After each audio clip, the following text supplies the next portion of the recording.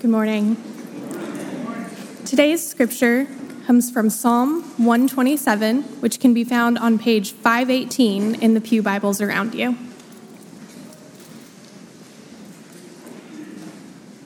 Would you please stand with me if you're able for the reading of God's word?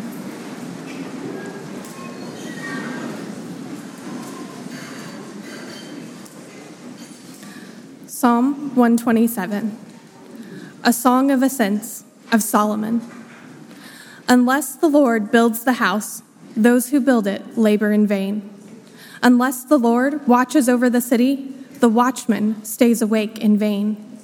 It is in vain that you rise up early and go late to rest, eating the bread of anxious toil, for he gives to his beloved sleep. Behold, children are a heritage from the Lord, the fruit of the womb a reward. Like arrows in the hand of a warrior are the children of one's youth. Blessed is the man who fills his quiver with them. He shall not be put to shame when he speaks with his enemies in the gate.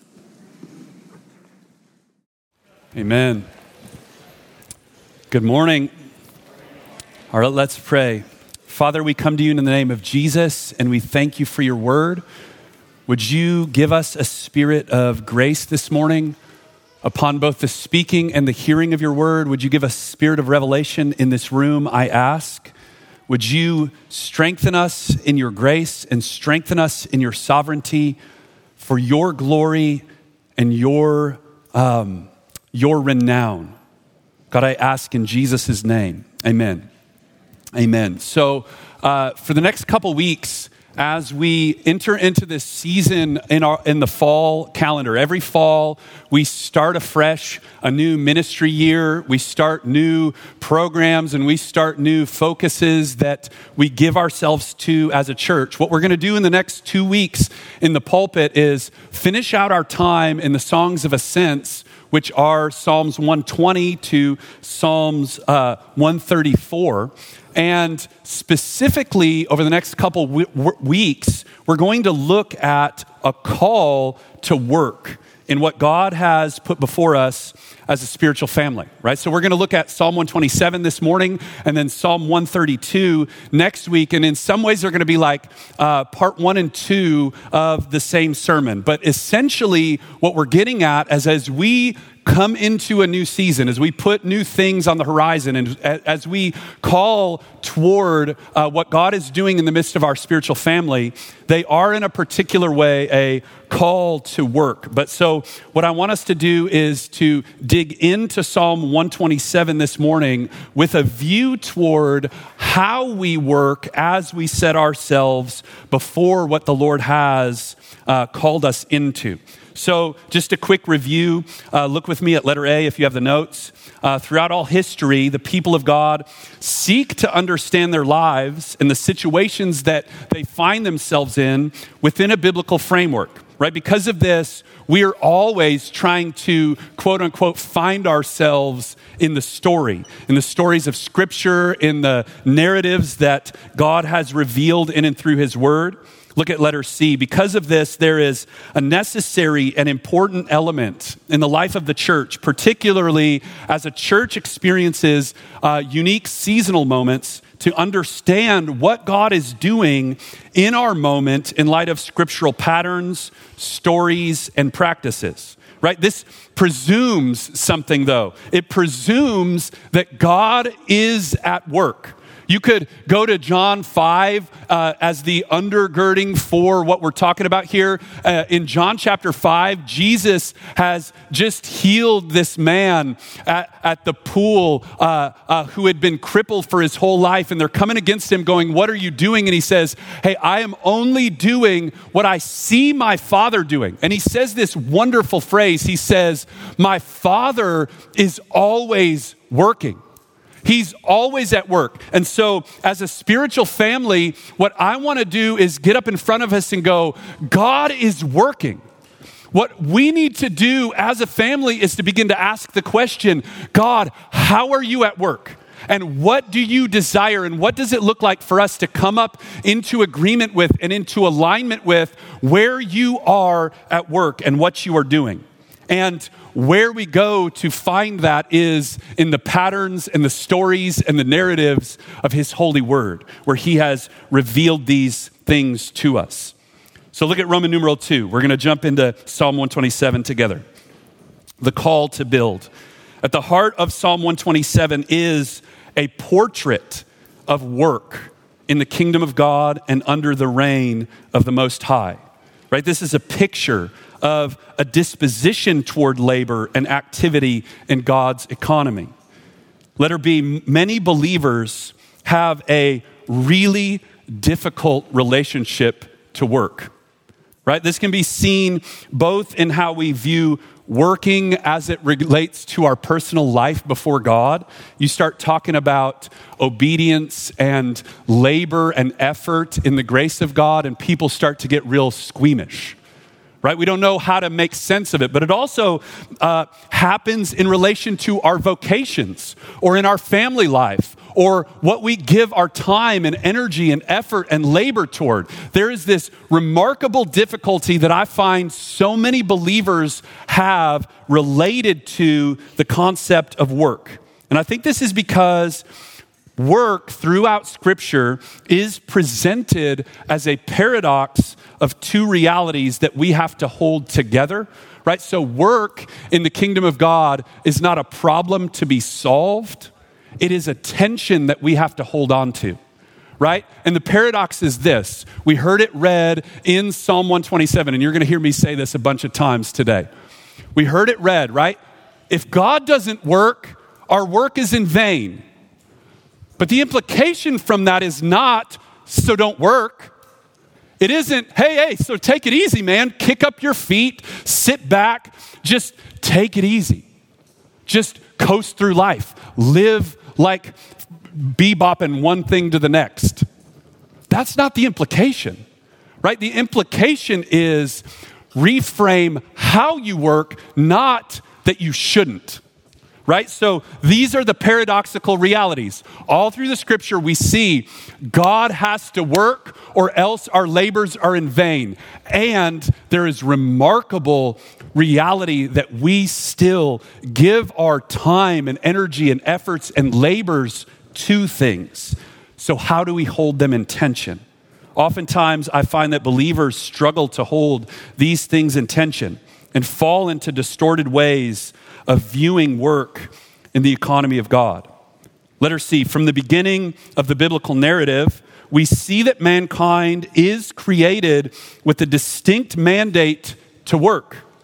God created the whole of the cosmos with a purpose, right? To fill it with his glory. And after he himself worked for 6 days, bringing order and distinction to his creation, he created man and woman in his image, right? So we see from the jump, God works, right? And one of the realities of being made in his image is that we are now given a task to fulfill a vocation in partnership with him.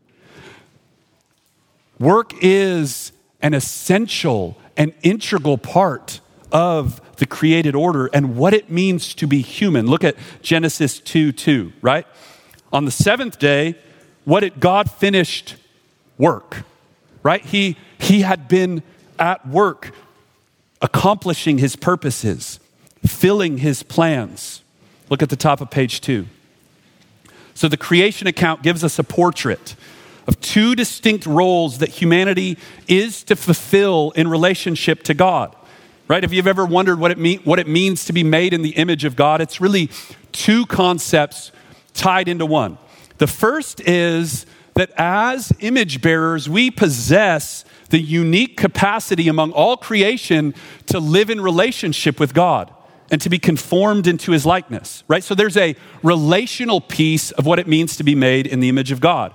We have the faculties necessary to participate in what I would call like-kind communion. Not that we are God or we're of the same essence as him, but he has granted us in his mysterious wisdom the capacity to be according to his likeness. It's remarkable. But the second thing that it means is that we as humans, made in the image of God, are created to work in partnership with God. Ultimately, in the creation account, this was to expand the boundaries of God's garden temple to the ends of the created order and to fill it with the knowledge of the glory of God. To be created in the image of God means that we're invited into playing meaningful and vital parts of realizing and accomplishing God's purposes in the world. Look at Genesis 2:15, right? The Lord took the man after creating him, breathing into him his life. He puts him into the Garden of Eden for what purpose? To work it and to keep it. Letter E, sin, however, has distorted and brought intrinsic difficulty and futility to the work that mankind is called to do. Right? Because of our sin, because of the sin of our first parents, the man and the woman are cursed precisely in the places where they have been called to operate in partnering with God's purposes to fill the earth with his glory. Right? The man was put in the garden for a purpose. What? To work and keep. And when we sin and death enters the world, what does God do in cursing the ground? Right? He makes Adam's work really hard. Right? Look at the language of Genesis 3. I just want you to notice three things. In pain, thorns and thistles, and by the sweat of your face. Right? He's not saying all of a sudden he's now implemented this new concept that never was there before in work. What he's saying is the work that you are called to do is going to be frustrated. It's going to be broken. It's not going to work the way that you want it to. And this is actually designed, total side note, this is designed precisely as a grace, right? It's meant to be frustrating and hard and difficult so that we humble ourselves in our brokenness and in our sin unto the Lord, and we don't just run headlong into making our own way. God knows that in our sin and in our wickedness and in our brokenness, if we were left unchecked and it wasn't frustrating, we would accomplish everything we wanted, which is to our detriment. And so God made your work hard on purpose. He made it frustrating. He made it opposed so that we would humble ourselves, recognize that from dust we came, to dust we will return, and we live acknowledging his grace. Letter F, we now live in the times where we have a very troubled and tenuous relationship with work because of the fall and the curse that has been placed on the earth. So this leads often to one of a couple wrong mindsets related to work. Just want to highlight these. Number one would be something akin to apathy. Right? A lot of Christians or even unbelievers now take a false view of work based on either the fact that it is difficult, or we misapply the concept that God has to intervene and we become passive in it. Right? We have an apathetic, passive view toward it.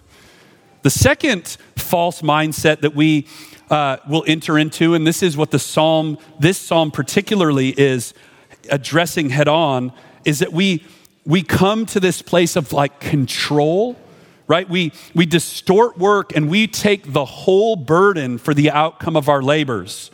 Our provision, our safety, our well-being, we take these into our own hands. It overemphasizes work and begins to be bogged down with an anxious and toiling spirit. Okay, so in this psalm, though, is the call to work, implicit within it. From the opening verse, we're put face to face with the tension. God must intervene. However, we're seeing that we still are called to work. So look at the necessity of God's intervention. Psalm 127, verses 1 and 2. Unless the Lord builds the house, those who build it labor in vain. Unless the Lord watches over the city, the watchman stays awake in vain. So the psalm immediately brings us into the heart of the paradox related to work. right? Solomon declares that if God does not ultimately intervene through his power and presence, the labors of our hands are done in vain. Now, I want you to notice something though. This is a setup as a condition, right? Intended to shape our posture as we work. Unless the Lord intervenes, we're doing this in vain. It does not mean, again, that we're not called to work, right? Solomon doesn't say, since God has to work, don't worry about it, right? He doesn't go, you got a free pass now. Don't worry about anything. Don't worry about showing up. Don't worry about the difficulty. Don't worry about the labor in front of you because God has to do it all anyway. That's not what he says. He says that there is this integral relationship that is paradoxical and knit together related to the concept of work. Solomon uses two pictures to present the same idea. They're intended to strike us with the reality of our need for God to intervene in the natural course of our life. The first picture is the picture of builders at work, using their strength to build and fashion a house. In the overall structure of the Psalms, it's likely that this idea of building the house has multiple meanings. Look at the top of page 3. So in Solomon's day, if you're talking about building a house, you're talking about building the temple. Okay, so Solomon set out to build the house of the Lord, right? And he took tons of resources. His father David had set aside billions of dollars for him to fulfill this task, right? He'd been given the charge to build God's house, and the task required an unprecedented expense of resources. Financial resource, material resource, labor, human resource, significant administration taking 7 years to complete. So for your own benefit, we're about to preach through Chronicles this fall, but go read 2 Chronicles chapter 2 and look at the intense labor that went into what Solomon's talking about, right? 70,000 people assigned to bear burdens, meaning take things from one place to the next. 80,000 people quarrying the stone. 3,600 overseers. Okay, we've got a couple general contractors in the room this morning. Can you imagine overseeing $1 billion 7-year project with 200,000 people working for you? You're cringing right now, right? Like the work that it takes to align who needs to be there when are you getting the shipment of the stone? Are the guys that are there to lay the mortar, are they there 2 days early sitting around with nothing to do? Are the guys that are hanging drywall, they show up and the electrical hasn't been laid yet? I mean, it is an administrative nightmare. Solomon's not saying none of that stuff mattered.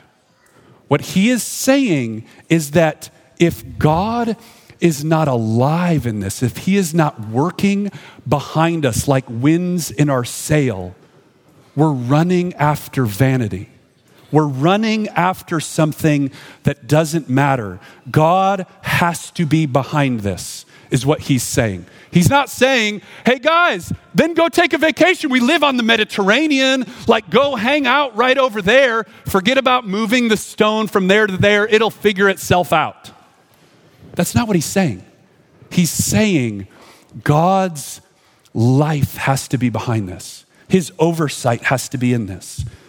The second thing that it could be as well, there's this double meaning within the psalm that God is also at work to build the house of individuals, namely through constructing a family legacy. Later in the psalm, Solomon highlights the heritage of children, leading us to see that there is also a second idea of house building at work in the psalms. So the second picture that we get, right, we have the builders at work, and then we have the watchmen waiting awake through the night to protect the walls of the city. Solomon says that the most alert and able watchmen cannot, on their own initiative or in their own strength, protect the city from danger unless God is himself watching over it. But he doesn't say, okay, so because God has to watch over the city. Leave your post and go find the local bar and hang out. Or, hey, just go home and go to bed, right? He doesn't say that. He says the watchman still stays awake all night. He just has to have someone else helping him. There has to be something else at work. Look at letter F. Elsewhere in Scripture, we see this precise thing played out. God meets his people precisely in the place where he calls them to actively set out to work in partnership with his purpose. I have some quotes here from Haggai and Zechariah. The context of this, these are contemporary prophets giving ministry to the people of Israel at the same time. It's after the exile. They've come back to the land and they're rebuilding the temple. They get complacent and the word of God comes through Haggai. Hey, you guys have gone about your own thing for too long. Consider your ways and get back to the work that you're meant to do, which is build God's house. Get back to work. He says, go up to the hills, bring wood, build the house that I might take pleasure in it and be glorified. Later in Haggai 2, he says, work because I'm with you. Get to work, guys. That's what he's saying. But then he gives Zerubbabel or Zechariah this picture of Zerubbabel, who is the leader at the time. And he shows up and he says, hey, Zerubbabel, I want you to know something. I've stirred up the people to work. I've stirred them up so they're going to go up into the hills and cut down trees and bring the wood back and lay the foundation and do the work. They are at work. But this isn't going to happen by might. It's not going to happen by power. It's going to happen by my Spirit alone. Only my activity giving animation to your labors is what's going to bring this about. And he gives this amazing picture. He says, look at the great mountain, meaning the opposition, the things that are hard to get by in front of you. Before Zerubbabel, it's going to become a plain. I'm going to level it and make this smooth in front of him. And he will bring forward the top stone amid shouts of grace, grace. So it's this crazy picture that they're going to stand around as the temple's being finished, yelling grace at it. God goes, how this is going to be finished is by my grace. Now, this is a image, right? An image of what's going to happen. This didn't happen to where like the guys were standing there and looking at the stone and going, grace, grace, grace. And then the thing just like hovers and lifts and puts itself in place. That's not what's happening, right? There were still guys that got behind the pulleys and pulled it up and put it in. But they understood that God was alive and at work in the midst of all of it. They had to understand that only through his animating presence and his power could that be accomplished. Solomon then goes on to demonstrate that it's not work that's the problem. People of God, work is not the problem.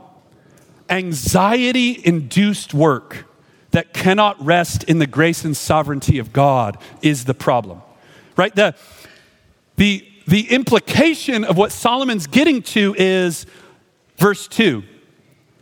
If you are rising up early and going late to rest and eating the bread of anxious toil, underline eating the bread of anxious toil. This is not about not working hard. And we're going to talk about that next week because David makes a vow to the Lord that says, I'm not going to sleep. I'm not going to take comfort. I'm not going to go up to the comfort of my own bed or give myself rest until God's work is done. So this isn't about hard work. This is about anxiety-laden work. This is about toilsome work. This is about turning over, going, I have to take care of this. I have to accomplish this. If I don't do this, then ... That's what we've got here. The knowledge of God's activity ought to lead us to a place of peace-filled rest related to work. Again, the psalm does not address that we should work, but how we should work. And he highlights here the gift of his sleep or rest that he gives to his beloved, right? He gives to his beloved sleep. Now, side note, the gift of rest and the gift of sleep are this remarkable picture every day that we cannot do things on our own, right? For what experts say is 7 to 9 hours, right? You should. Some people do less.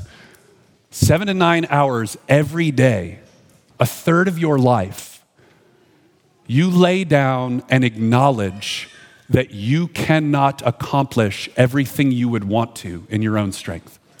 Your body breaks down if you don't do it, right? And in the same manner, God gave the Sabbath to his people as a gift to remind them, 1 in 7 days, slow down to remember that you running in anxiety will never accomplish the things that I have called you to accomplish.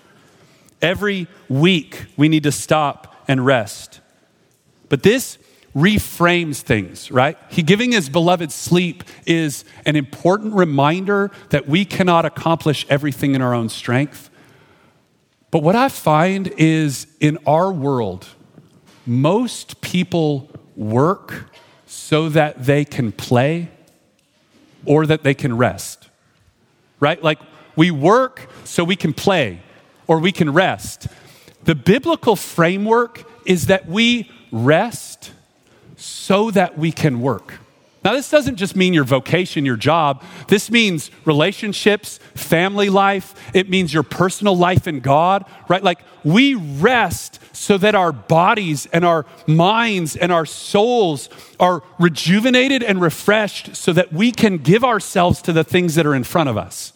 That is what we see here. All right, look at Roman numeral 4. So we move from this call that God has to intervene to Solomon seems to take this pretty radical turn, right? Unless God builds the house, you're laboring in vain. Don't be anxious in your toil. And then he starts talking about kids. I've always found this really odd, right? For a lot of my life, the mashup of these two concepts has felt a little disjointed to me. He turns and he begins to paint this picture of what you could call a full life. Look at Psalm 127, 3-5. Behold, children in the room. You are a heritage from the Lord. The fruit of the womb is a reward. Like arrows in the hand of a warrior are the children of one's youth. Blessed is the man who fills his quiver up with them. He will not be put to shame when he speaks with his enemies in the gate. So again, it may strike us as odd, right?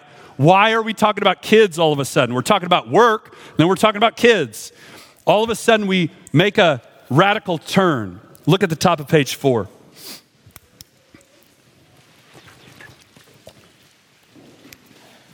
It's important for us to recognize in the wisdom literature of the Bible, the concept of a blessing or the blessing functions in a really particular way. I want us to hear this because it's easy to misread what Solomon's doing here. You could be tempted to think that this is some sort of transactional promise, right? The concept of wisdom literature in the Old Testament, Psalms, the Proverbs, this is more like painting a picture of a full life so that your heartstrings get attached up into it and you want to pursue it. So this is more like a TV advertisement than it is saying, if you follow God, you're going to have a lot of kids. That's not what this is saying. This is more like a TV advertisement, right? A TV advertisement is, blessed is the one who drives this car, because their life will be no responsibilities. They'll get to do whatever they want, right? They try to knit your heart into, man, I want that. I would like that. It's the same kind of thing. It's putting a picture of something over here and going, hey guys, this is a full life. This is a full life. And I want us to see that because we have to rightly assess what Solomon is saying as well as understand what he is not saying, right? What he is saying is that children are a gift and they ought to be desired, received as a heritage, and treated as such. Hey, we should receive children as a gift from the Lord. That is very clear from the scripture. What Solomon is not saying, I really want us to hear this. he is not saying that the ability or the inability to have children is a sign of God's favor or a sign of God's displeasure. That is really important to say here. To interpret these verses like this would be to wholly misinterpret the purpose of how these statements are used in the Bible. The Bible is full of individuals who put their faith in God, who did not experience in this life the fullness of what God promises to those who love him, right? Hebrews 11 is full of people who responded to God in faith and whose lives they died waiting for the promise. They didn't see it, right? So this is not saying if God favors you, this is what it looks like. That is not what we're getting at here. But let me give you a couple reasons why I think Solomon is doing this. Why he uses this as an example when he's talking about work. I think there's two, potentially three reasons. Number one, raising kids puts us face to face with the exact tension of work being laid out in verses 1 and 2. Okay, I have a fun story. When my oldest son, who's now 16, crazy, was like 4 months old, so 16 years ago, I made these big commitments, and they're really beautiful. I'm thankful for them.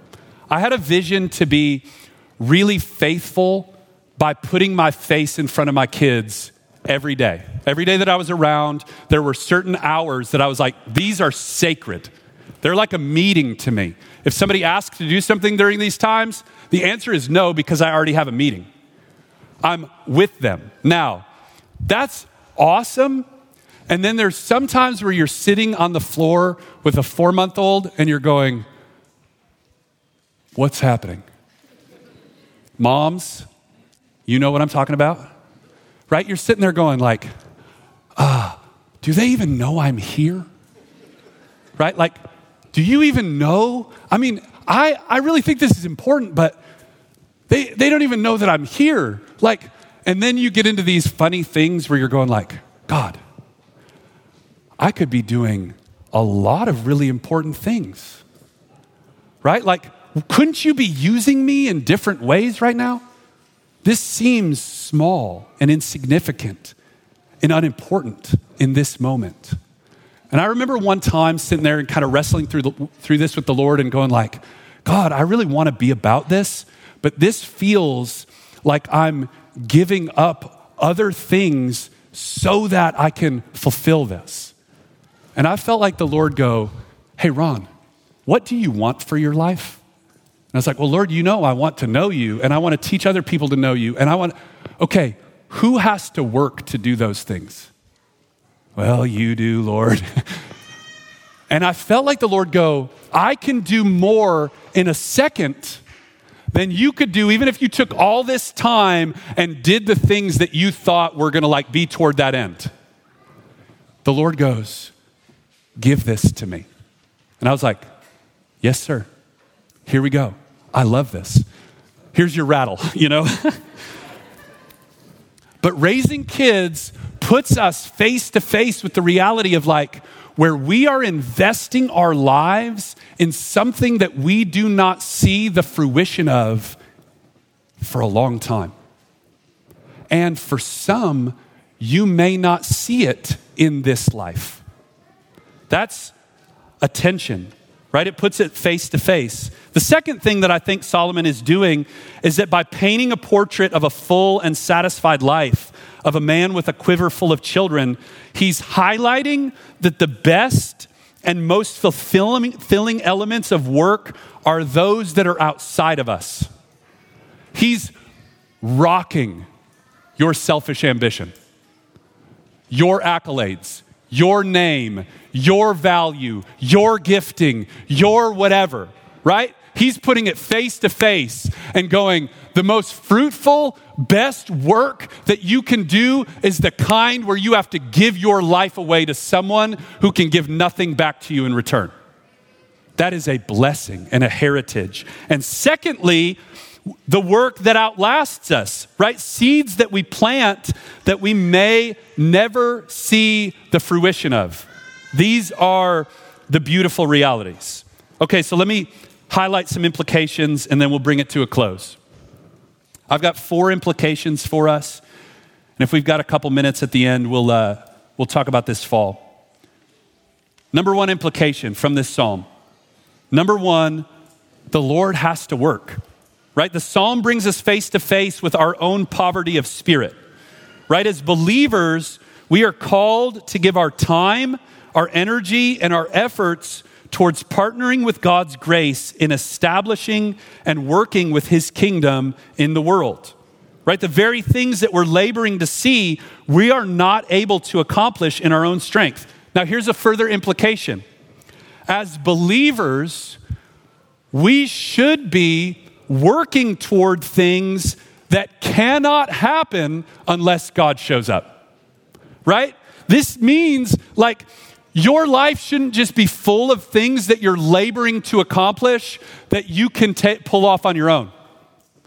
There are things that we should give our lives to, that we long to see the fruit of God's kingdom manifest in our own lives and in the lives of others in such a way that if God doesn't show up, we have no hope, right? Our vision for our life or our success in our pursuits has to be shaped differently than the world's, right? If your vision of success and fruitfulness can be attained in your own strength, I would like to invite you to maybe ask God to alter your vision.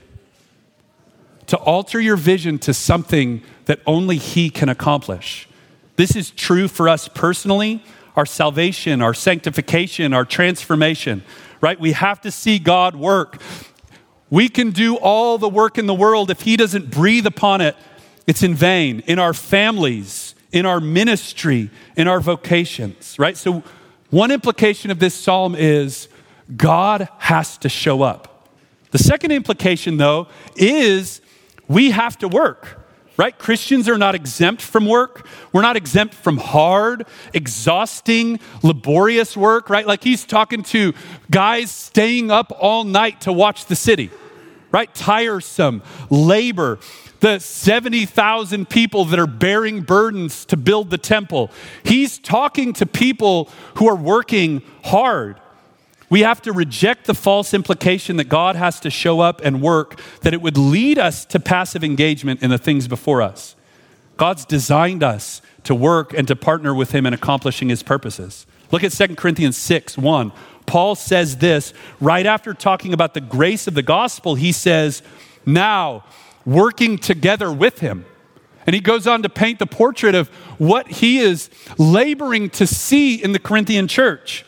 We see the same thing in 1 Corinthians where Paul, right after highlighting the glory of the gospel of Jesus, he says, by the grace of God, I am what I am. And his grace does not produce vain things in me.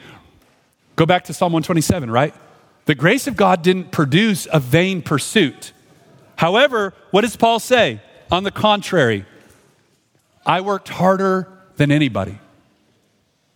The Apostle Paul goes, I worked hard, but it wasn't me. It was God's grace giving animation to my labors to see that through.